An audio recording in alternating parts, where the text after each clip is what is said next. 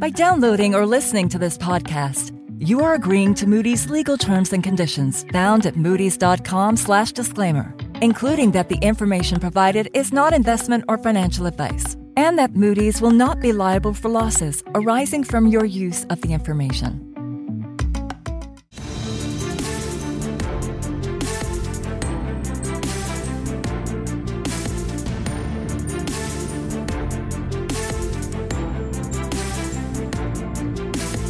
Hello and welcome to another episode of EM Decoded. I am your host, Vittoria Zoli from the Emerging Markets team at Moody's. So today we're going to talk about the outlook for the Middle East and North Africa region, or MENA. I'm very much delighted to be joined by three special guests. We have Fang from the Sovereign team, Badis Shubailat from the Financial Institutions team, and Rehan Akbar from the Corporates team. Now, I think the best way to start the conversation here is to look at the big picture. Christian, I can see you have outlined a stable outlook for the MENA sovereigns in 2024. Why don't you talk us through your rationale for this? Hi, Vittoria. I'm glad to be here. Yes, we've got a stable outlook for MENA sovereigns, and this is supported by regional growth dynamics. Large investments, especially those that are public sector led, are happening across a number of economies. And business and consumer sentiments are generally still solid, partly because oil and gas prices remain supportive. And there are also economic linkages between hydrocarbon exporting economies and those that do not export hydrocarbons, such as through remittances and investments. So these constructive regional factors are likely to offset weak global demand. There are, however, exceptions to the rule within the region. And I imagine there are a number of risks, right, to the outlook. Yes, indeed. Regional geopolitical tensions are the key tail risk. The military conflict between Israel and Hamas will have a limited impact in general under our baseline scenario that is confined to Gaza. That said, the risk of a miscalculation that triggers an escalation into a multi-front military conflict across a broader region has increased. An adverse downside scenario that involves a direct conflict with Iran would have serious negative implications for all Middle East sovereigns. All right. And what catalysts could make you either, say, be more positive or more negative as we go through the year?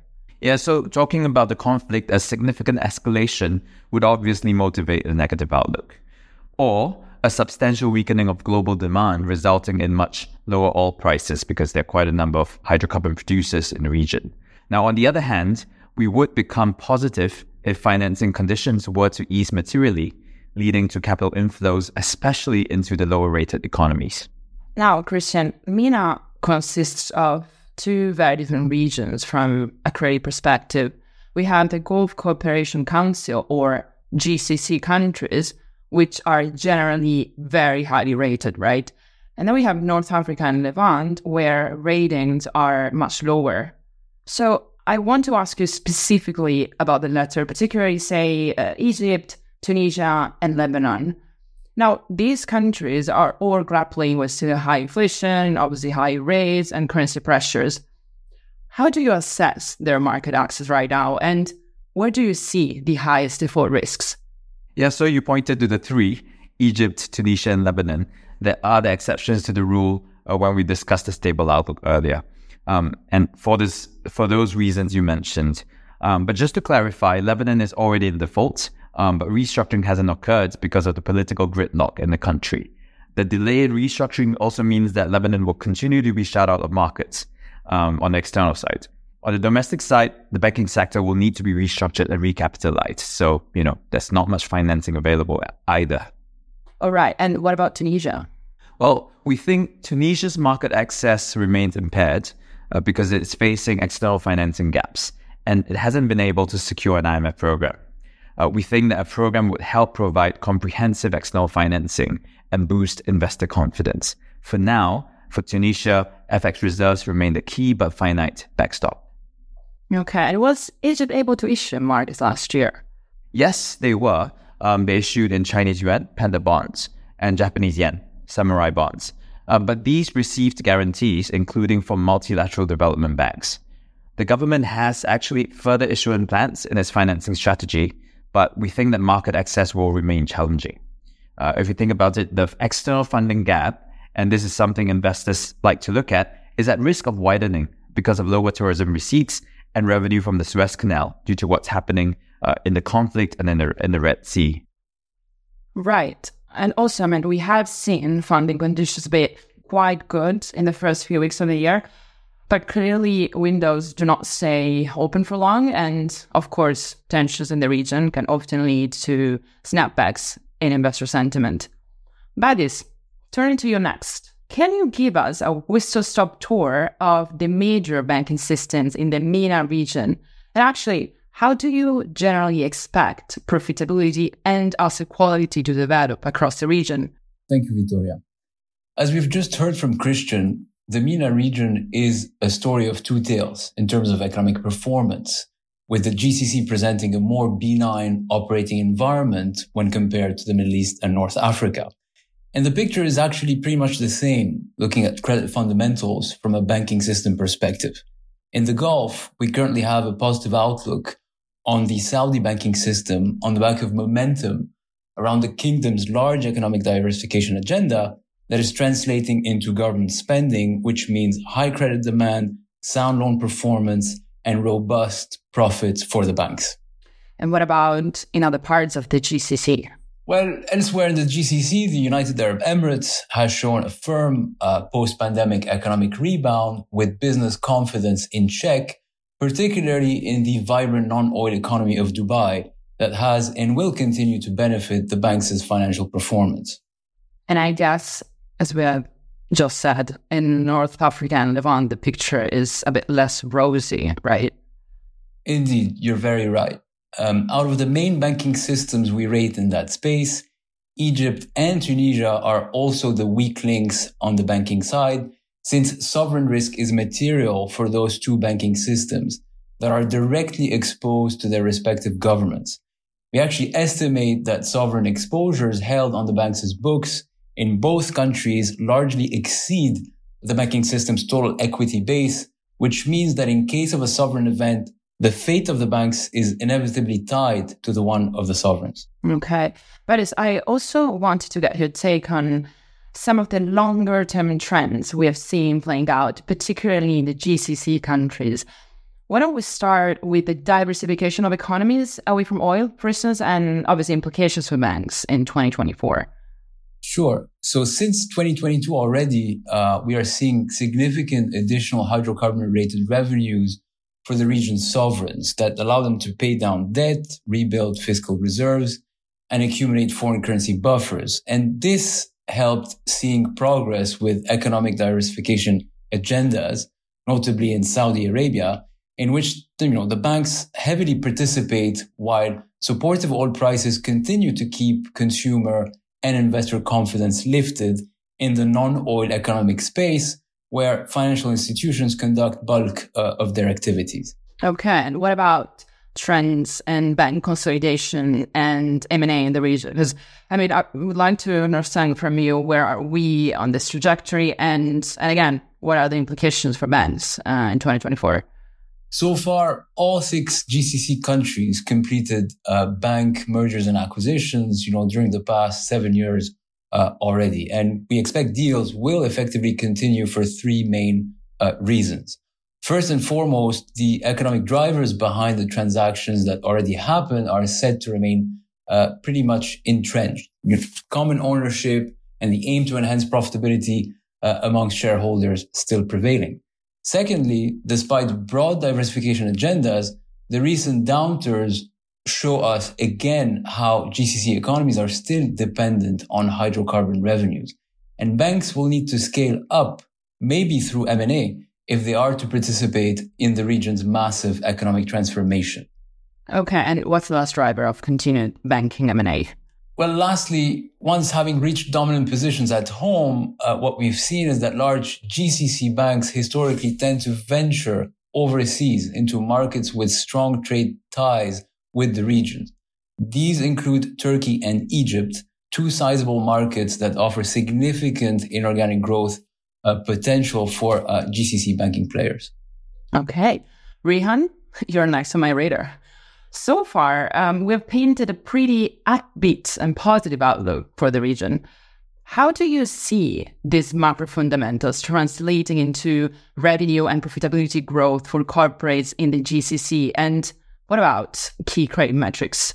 Yeah, so there certainly is a more upbeat vibe at the moment with corporates having more opportunities to grow their business. Having said that, positive macro fundamentals doesn't necessarily translate into improvement in credit profiles for companies. And this is because corporates may have their own idiosyncratic risks that they're exposed to, such as having a stretched balance sheet or having a weak competitive position, which doesn't really allow them the flexibility to capture the opportunities. But the environment for companies is generally good. I mean, particularly for those in Saudi Arabia and the UAE, right? Yeah, that's true. Credit profiles for the companies we rate in the GCC countries are on average stable. And this is evident by the fact that of the 55 companies we rate, only 2 have negative outlooks, most are stable, and some have positive outlooks. Right. And which specific companies do you think have particularly interesting credit stories that are perhaps slightly different from the overall trend? I guess on one hand, you have big government-related issues like Saudi Aramco, for instance, but then there's also some interesting names in our portfolio that are less affected by sovereign dynamics. I'm thinking of perhaps Arabian Centers. What would you highlight here? Yeah, so Arabian Centers, which is now operating as Sinomi Centers brand, is rated BA2 with a negative outlook by Moody's. It's a successful and large mall operator in Saudi Arabia. The COVID pandemic hurt the company, along with the commercial real estate sector globally. And the recovery in occupancy rates and credit metrics has been slower than we had expected, mainly because the company implemented its tenant rotation program and has been investing heavily in construction of new malls. But the economic growth and demographic trends in Saudi Arabia, however, should be supportive for the company and is something that we are continuing to monitor. And are there other interesting corporate stories to highlight? Well, beyond this specific example, there's quite a bit of corporate activity happening, including M&A transactions by telcos in GCC countries, a very hot Dubai real estate market, as well as renewable energy and other ESG-related investments by national oil companies and state utility companies. Okay, Christian, I'm back to you again. Why don't we finish our conversation talking about geopolitical risk? Clearly, it's a very fluid situation in both Gaza, but also the Red Sea right now. Can you give us a sense of the different scenarios out there? Sure. Well, our baseline scenario assumes that the military conflict between Israel and Hamas remains concentrated in Gaza and for a protracted period.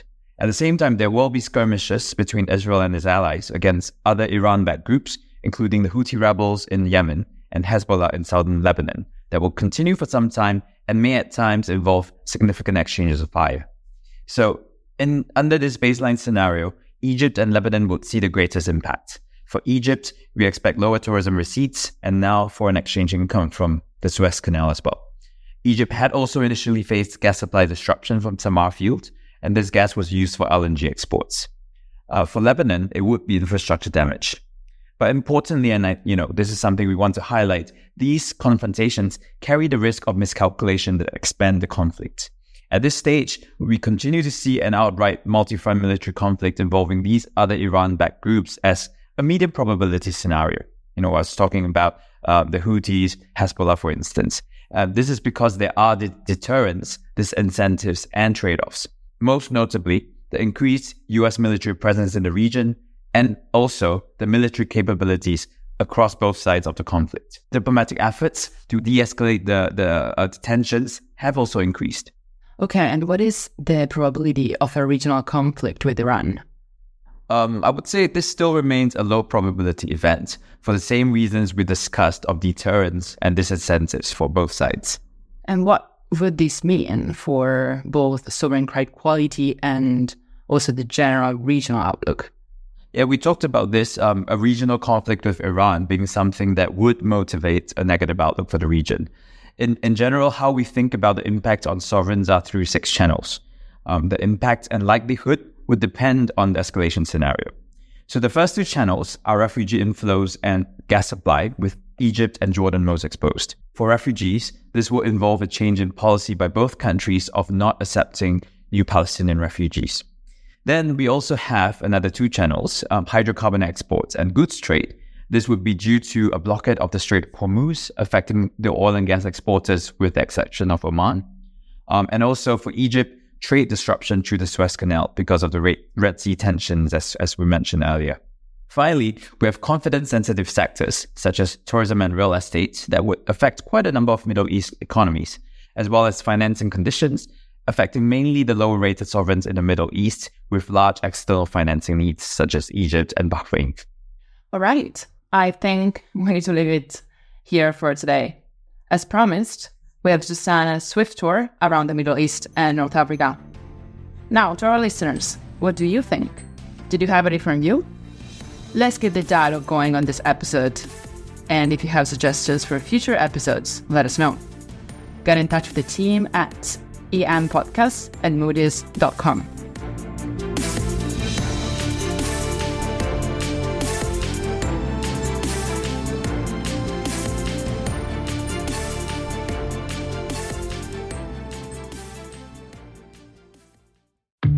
Thanks for listening to this Moody's Talks podcast. To find out more about the topics discussed, please follow the links in the show notes. You can check out other Moody's Talks podcasts by visiting moodys.com/podcasts.